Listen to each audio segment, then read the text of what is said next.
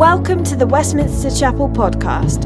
For more information and to support our mission to London and beyond, please visit westminsterchapel.org.uk. Morning. So I'm going to be reading from Acts 1, verse 12 to 26. Then the apostles returned to Jerusalem from the hill called Mount Olives, a Sabbath day's walk from the city. When they arrived, they went upstairs to the room where they were staying.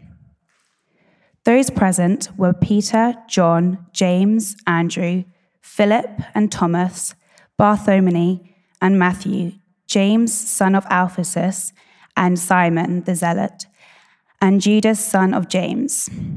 They all joined together constantly in prayer, along with the women and Mary, the mother of Jesus, and with his brothers.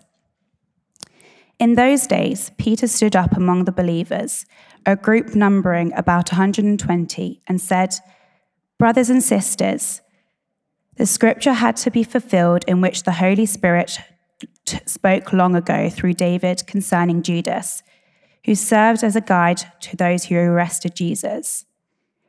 He was one of the number and was shared in our ministry. With the payment he received for his wickedness, Judas bought a field. He then fell headlong, his body burst open, and all his intestines spilled out. Everyone in Jerusalem heard about this, so they called that field in their language Al-Qadama, that is, a field of blood. For, said Peter, it is written in the book of Psalms, may this place be deserted, let there be no one who dwell in it, and may another take his place of leadership. Therefore, it is necessary to choose one of the men who have been with us the whole time the Lord Jesus was living among us, beginning from John's baptism to the time when Jesus was taken from us. For one of these must become a witness with us for his resurrection." So they nominated 2 men, Joseph, called Barsabas, also known as Judas, and Matthias. Then they prayed, "Lord, you know everyone's heart. Show us which of these 2 men you have chosen to take over this apostolic ministry, which Judas has left to go where he belongs." Then they cast lots, and the lot fell to Matthias, so he was added to the 11 apostles. All right, good morning. Thank you, Isadora, for reading for us and making your way through all of those fun names. Brilliant. It's fantastic to be with you, and it really is my privilege to be able to speak this morning. And if you're new and you're visiting, you are so welcome. We love having people join us. My name is Keegan. I'm married to Hannah, and we have a young son by the name of Benjamin, who's 2, and we as parents are incredibly blessed by the people who every Sunday put on their yellow t-shirts and go and serve in our creche ministry. So if you haven't yet signed up, please sign up now. You'll be a big blessing to me and Hannah and Benjamin.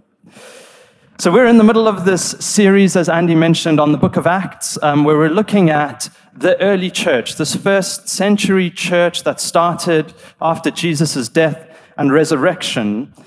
And you may have heard of a historian by the name of Tom Holland. He's written about the Roman Empire and the Persian Empire and about Islam and also about Christianity. And he describes this early church as the primary explosion of Christianity, a movement which he says goes on to shape and transform almost everything in the world that we know it. He describes it as revolutionary. And so we're in this series, and I want us this morning to look at this primary explosion and to zoom in to some of the characters and the people and the names who were chosen and used by God to lead this movement of the early church. So that's what we're going to be doing. And really, we're going to be looking at Jesus and his apostles, or the 12 disciples. And I just want to clarify right up front, I'm going to talk about apostles quite a lot this morning. And what I mean is those who are chosen by Jesus, who are witness to his risen, or him as in his risen form, and who have gone on to write and author the Bible. And so I'm not talking about, for example, Guy Miller, who we would regard as an apostolic individual in our church community. And believe it or not, he hasn't seen the risen Jesus. So next time you can let him know that that hasn't actually happened. But we do love his input as an individual into our church, and we love the fact that he has the space to speak into and to guide and to talk to our church, but coming through the elders. And so we're going to really just look at these capital A apostles, as they're sometimes called. So we started off our story, and we picked up kind of in an unusual space. You see, the church has gotten off to quite an odd start. What has happened? Well, Jesus, the kind of captain of the whole thing, has left. He's ascended up to heaven. He's told the disciples to go and to wait in Jerusalem until the power from on high, the Holy Spirit, will come upon them. And then what else has happened? Another one of their leaders, Judas, has betrayed Jesus and has died. Not the kind of start you want to really be getting off to, right? When you're going to launch this transformative movement called Christianity. And so we pick up the story where we've got the 11 apostles and a few of the others who they've collected along the way, holed up in this room, praying, waiting for God to come upon them, waiting for the Holy Spirit to move.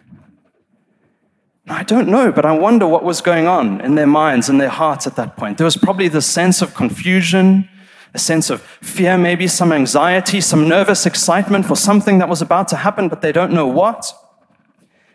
And it's out of this prayerful place, and I'm taking a bit of poetic license here, that I think Peter's mind probably starts to drift as they're all there together, praying, wondering what God is going to do. Maybe his mind goes back to some earlier conversations he's had with Jesus, where Jesus has said to Peter and the disciples that as there were 12 tribes of Israel in the Old Testament, there will be 12 new apostles, and they will be the foundation of this new church.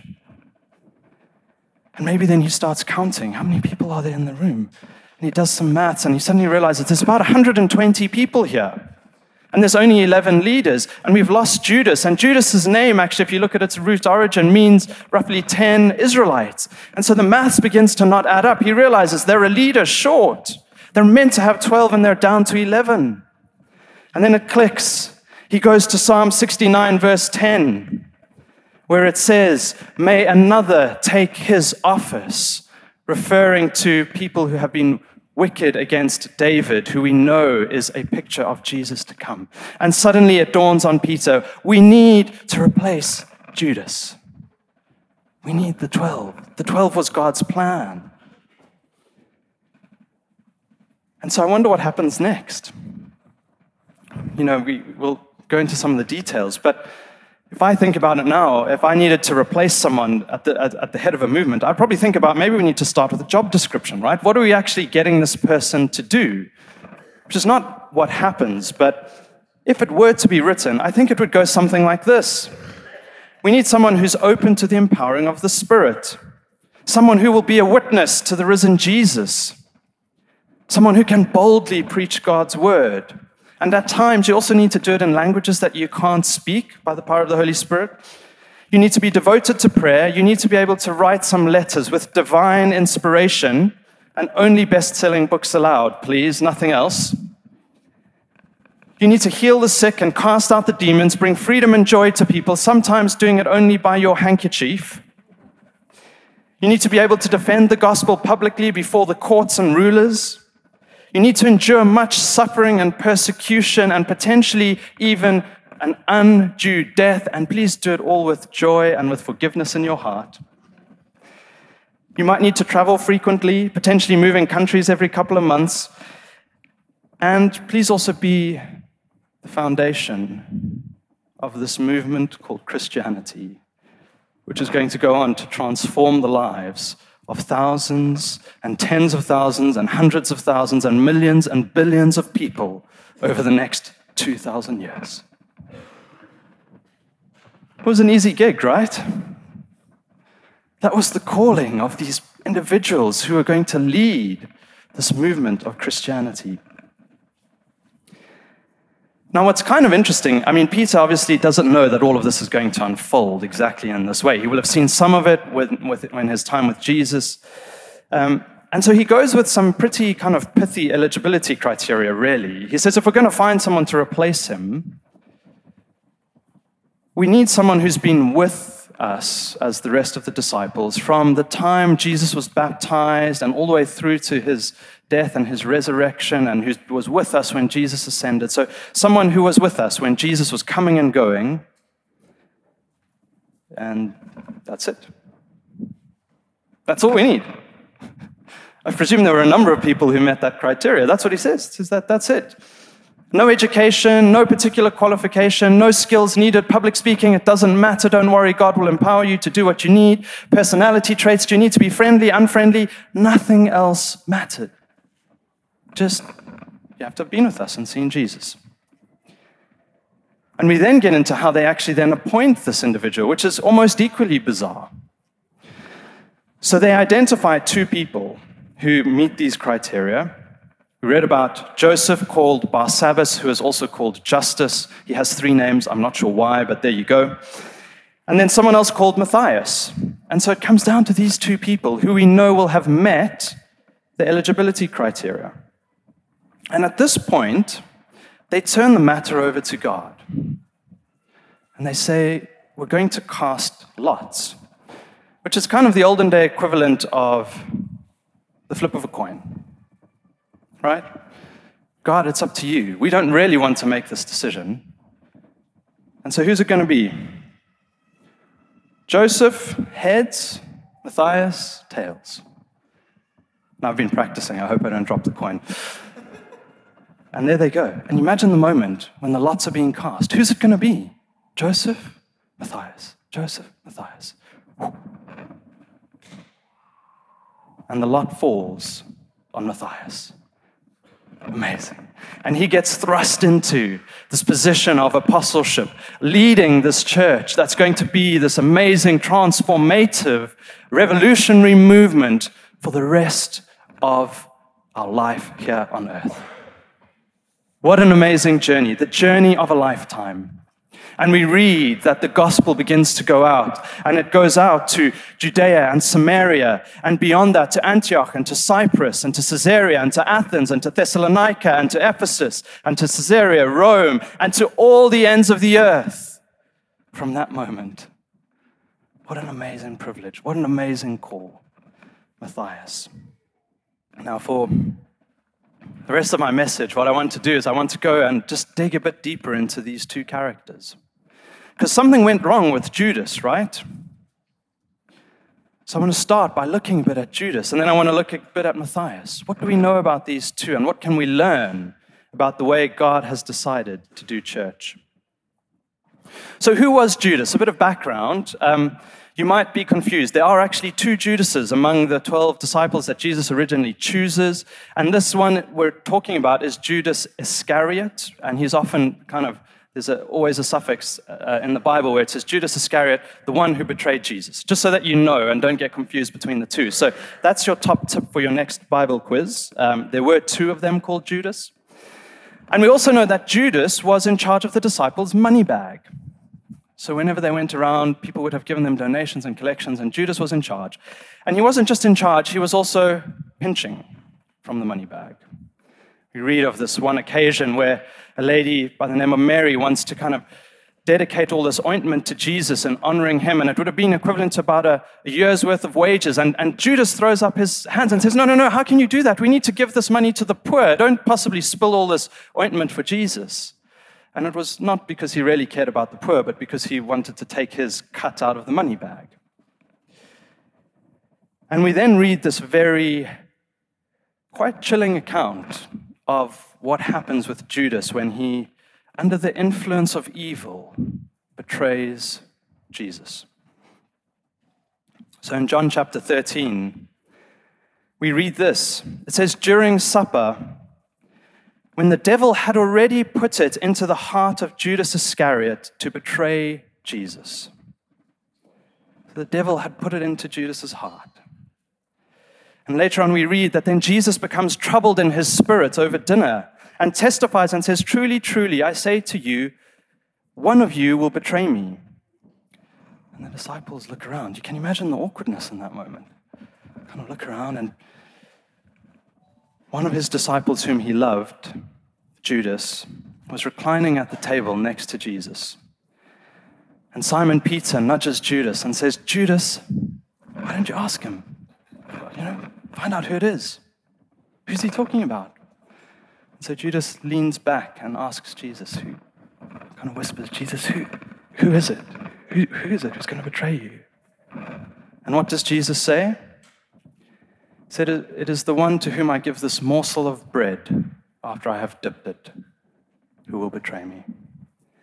And Jesus then gives this morsel of bread to Judas.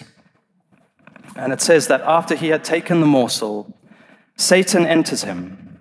And Jesus says to him, what you are going to do quickly. And we know from the rest of the story that Judas then gets up and goes out from dinner. He goes to the chief priests and this mob that are looking for Jesus to kill him. And he guides them to Jesus, betraying him for 30 pieces of silver. Chilling account of Judas. Now that's what we know about him, but I think what's interesting to consider, because we're in the story of the book of Acts, learning about the new church, is why does Luke, who's written the book of Acts, put this account of Judas's death in the passage? Surely it wasn't necessary. I mean, he could have just said, Judas died and we need to find Matthias and we move on. But he goes into great detail to describe how Judas dies, right? And we read about his intestines being spilt out and this gory description of Judas's death. And I think there are a few reasons, and I think it's important that we pause to consider them. I think the first is that Luke is wanting to make a statement, this sign to show everybody what is going to happen to those who oppose God. Right at the beginning, up front, before the church goes on. You see, we read from the story that Judas, or not from this story, but another account, that Judas actually hangs himself. And so what probably happens is Judas goes to this field which has been bought with his blood money, this 30 pieces of silver that he's gotten from betraying Jesus, and probably hangs himself in this field. And I've done some reading and the medical process of the decay of the body, and it's pretty gory, but bear with me for a second. Judas's body would probably then begin to decay and begin to swell up as the enzymes in his cells begin to decompose his body. And perhaps at some point people thought, we've got to get this guy down or the rope gives way, and he falls down onto the ground, his body swollen and bloated, and at that point bursts open and his guts and his intestines spill out on this field. I don't know if you've ever been walking in a forest, maybe you're out in the wild and something's died and you catch a whiff of the stench of that dead animal on the wind. That would have been what happened to Judas. That all of Jerusalem starts to know about this field of blood called Akeldama, the stench of Judas's death in this field. Now, someone had suggested when I was talking about this message that I should have brought popped past a butcher and brought a bag of entrails just to really kind of bring this to life. But I'm sure you'll be glad to know that my laziness has prevailed. So you'll be spared of that. But I think it's a pretty gory picture because it is a sign of the humiliation and the defeat, ultimately, that will come to Satan himself, but that will also come to those who oppose God. And so there's a serious warning in this, I think, also for us as the church. There are a few commentators, Andrew Wilson and a couple of others, who particularly point out some of the connections between the way that Luke describes this death of Judas and a few other parallels that we've got in the Bible.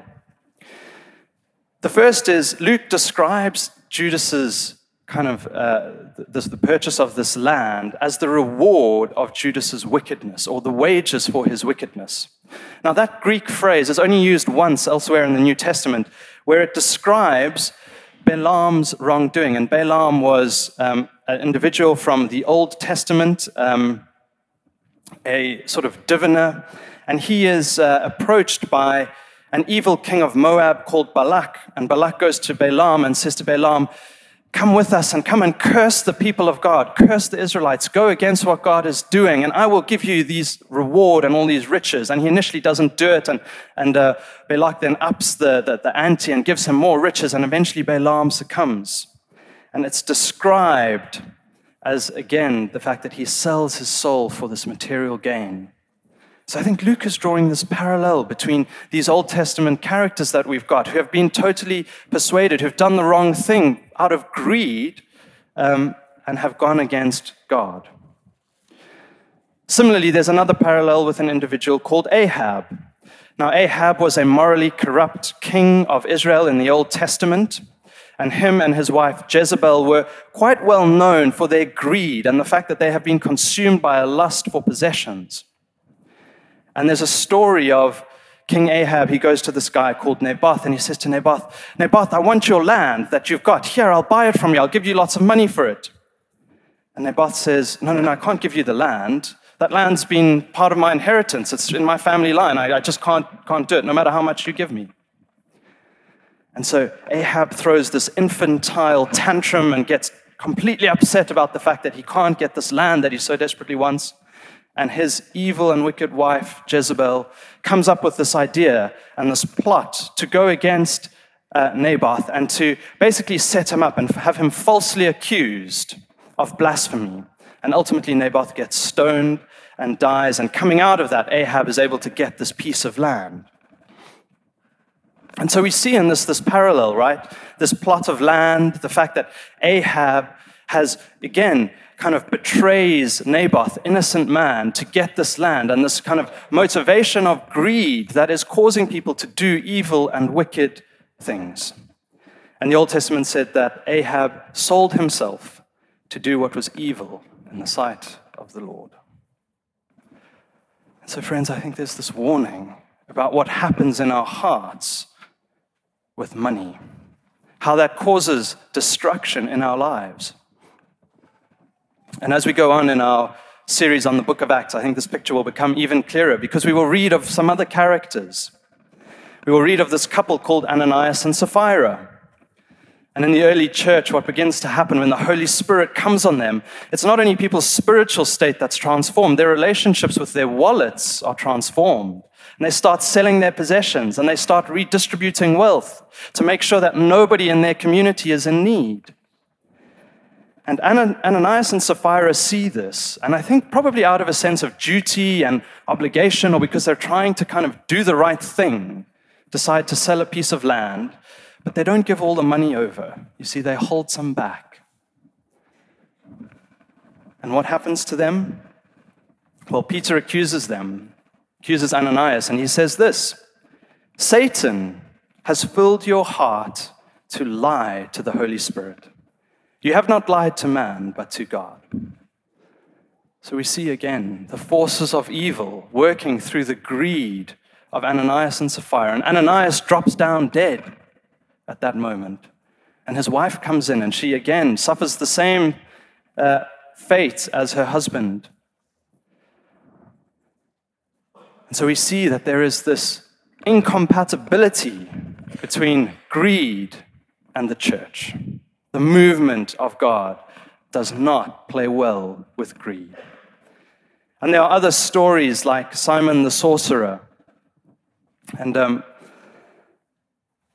again, Simon the sorcerer meets some of the apostles, and they're doing these amazing miracles by the power of the Holy Spirit. And he says to them, I want that power. Can I give you money for that? Please, how much do I need to pay you to get the power of the Holy Spirit? Now, we probably know that what he wants to do is when he gets that power, he knows that he can use that power and then charge people for the things that he can do and make more money. And again, we see a similar accusation of Peter against them, against Simon. He says, may your silver perish with you because you thought you could obtain the gift of God with money. You have neither part nor lot in this ministry. The same language that is used to describe Judas as having a lot or a part in the ministry. For your heart is not right before God. And Paul puts it slightly differently and very sharply in his letter to Timothy. In 1 Timothy 6, verses 9 and 10, say this, that those who desire to be rich fall into temptation, into a snare, into many senseless and harmful desires that plunge people into ruin and destruction. For the love of money is a root of all kinds of evil. It is through this craving that some have wandered away from the faith and pierced themselves with many pangs. Now, this has got nothing to do with how much money you have in your bank account or how wealthy you are. It's not about the amount of money. It's about our relationship with money. It's the love of money. It's this desire to be rich. And so whether you are poor or whether you are filthy rich, it doesn't matter. What is the state of your heart toward money? And I think it's important that we pause and reflect. Do I desire to be rich? Do I love money?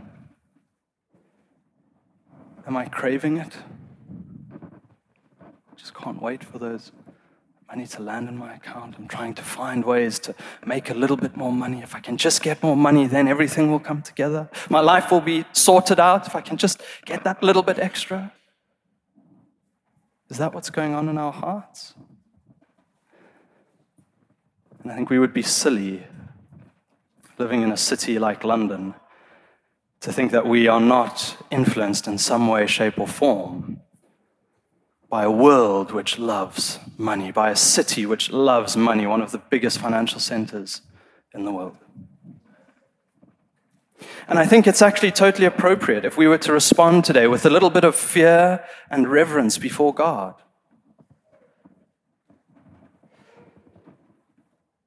We read in the early church that great fear and reverence for the holiness and purity of God falls on them after they see what happens to Ananias and Sapphira. And so I think we as a church need to just examine ourselves a little bit. But I must say that I don't want us to live in fear and not to think that there isn't hope. Because there is hope, and the hope is in God. And we will see this in Matthias. But I want to quickly just quote one verse from the book of James, which says this: "Submit yourselves, therefore, to God. Resist the devil, and he will flee from you." Let me read that again. "Submit yourselves, therefore, to God. Resist the devil, and he will flee from you." Glad I've got some amens.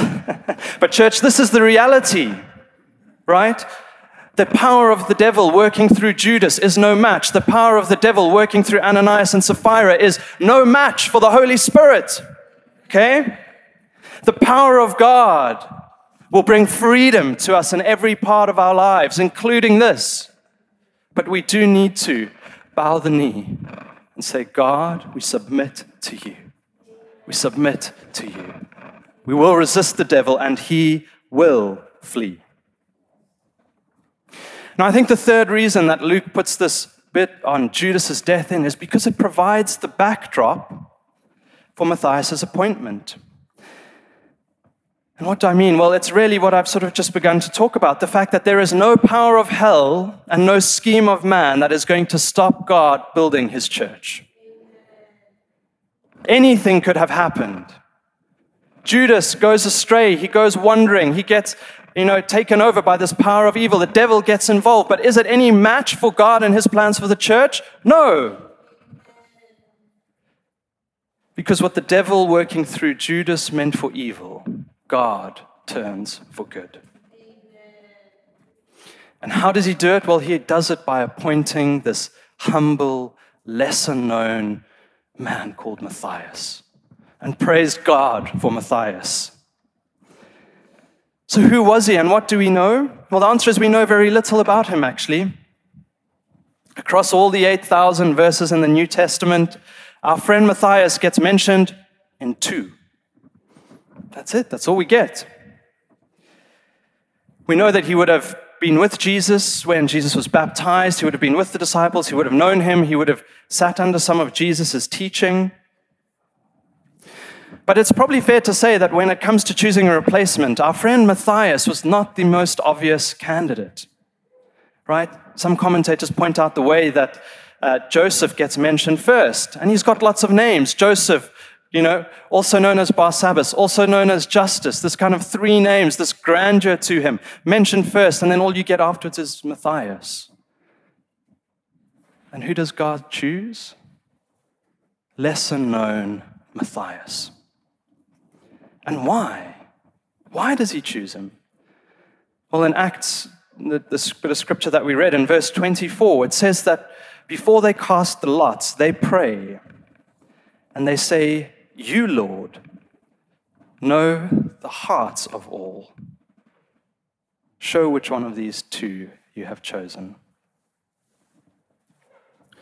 And when that lot falls on Matthias, it reveals something of his inner substance, his inner heart, this heart that is faithful, that is humble, that is submitted and turned toward God.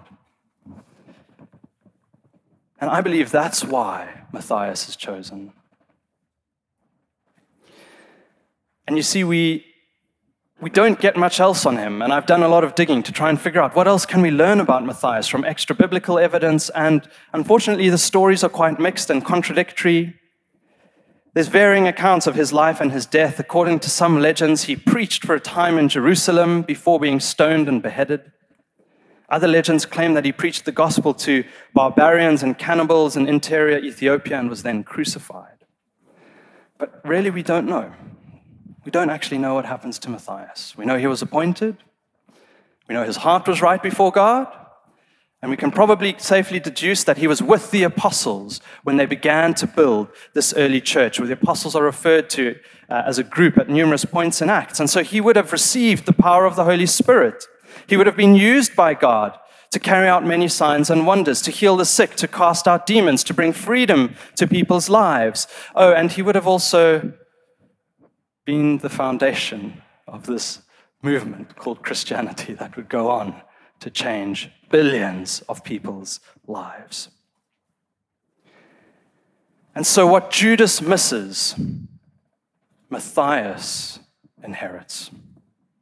What Judas misses, Matthias inherits.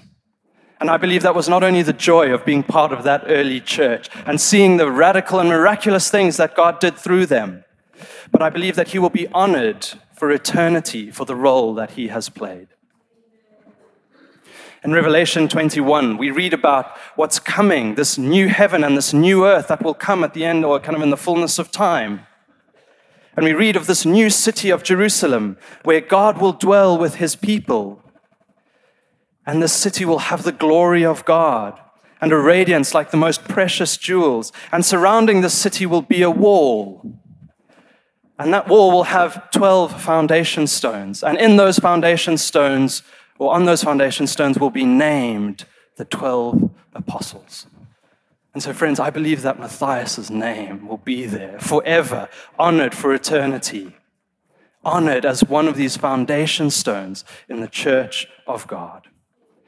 So lesser known Matthias, in the fullness of time, will be rightly heralded for his heart before God. This humble, faithful servant. He may not have done great things. We don't know anything about them if he did. But we know that he was faithful in heart. I'm going to bring us to a close. Maybe if we can have the band up. So what do we do with all of this? What do we do with Matthias and these stories of Judas? Well, I've said already, I think with Judas, there is a need for us to repent, to examine our hearts and our relationship with money. But what about Matthias? I think as a church, we would do so well to make much of the Matthias heart. To make much of the Matthias heart. You see, we live in a world which praises external achievement, doesn't it? We make much of prime ministers and presidents, kings and queens, CEOs, the wealthiest in the world. And we have lists for all of these people, don't we? The most 100 influential people in the world. The Sunday Times' rich list. Forbes' most powerful people. But where is the list of the most kind, of the most loving, of the most reliable, of the most humble, of the most servant-hearted, the most loyal, and the most faithful? Where are those lists? I think they're few and far between, and where they do exist, we probably don't really know much about them. And I think in Westminster Chapel, we're at a peculiar risk of this, to be honest. We have this phenomenal history of God using amazing preachers, people like Samuel Martin and Martin Lloyd-Jones and R.T. Kendall. And God has used them in mighty ways, and we praise God for that. But what about all the in-between people? The people we don't hear so much about. Henry Simon, who led this church for 11 years. Evans Herndl, who led this church for 9 years. Richard Westrope, who led this church for 6 years. What about all these other people? Now, I don't know all of their stories, but I presume in the mix there are some who have been faithful to God, who have sacrificed years of their lives for the goodness of this church community. I think we would do well to remember some of those people. And of course, let's not forget their families, the deacons who have served around them, those who have run ministries in this church to the poor, people who faithfully prayed for this church, countless, many lesser-known faces who've served us in our kitchen. What about all of them? Should we not make much of them and their hearts, the Matthias hearts that have made this church what it is today, that have kept it going for generation through generation through generation?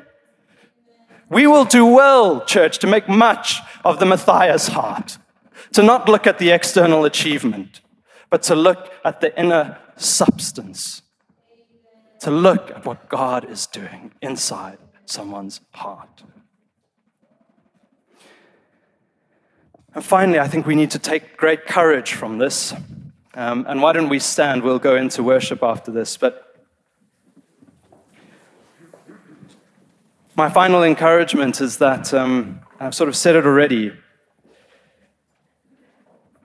but my final encouragement is that God is building his church. Friends, God is building his church. No power of hell, no scheme of man will stop God from building his church. The power of the devil and his evil plans are no match, and they will not prevail. And why? You see, there's one very big difference between the death of Judas and the death of Jesus. Judas stayed dead. Jesus didn't. Jesus rose again. The power of death, the pangs of death had no hold on him. And that's who we come to worship today. That's who I want to encourage us to put our faith and our confidence and our trust in, to submit our knee to Jesus Christ, who died and has risen again and has ascended up into heaven. He is the one that we will praise and we will worship, that we will put our faith and our trust in. The one who is faithful and the God who is building an unstoppable church. Let's go into worship.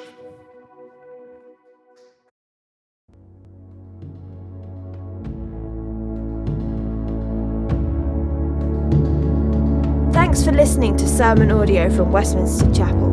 If you'd like to partner with us in making disciples and sharing the gospel, please consider making a one-off or regular donation. Visit westminsterchapel.org.uk/giving to find out how.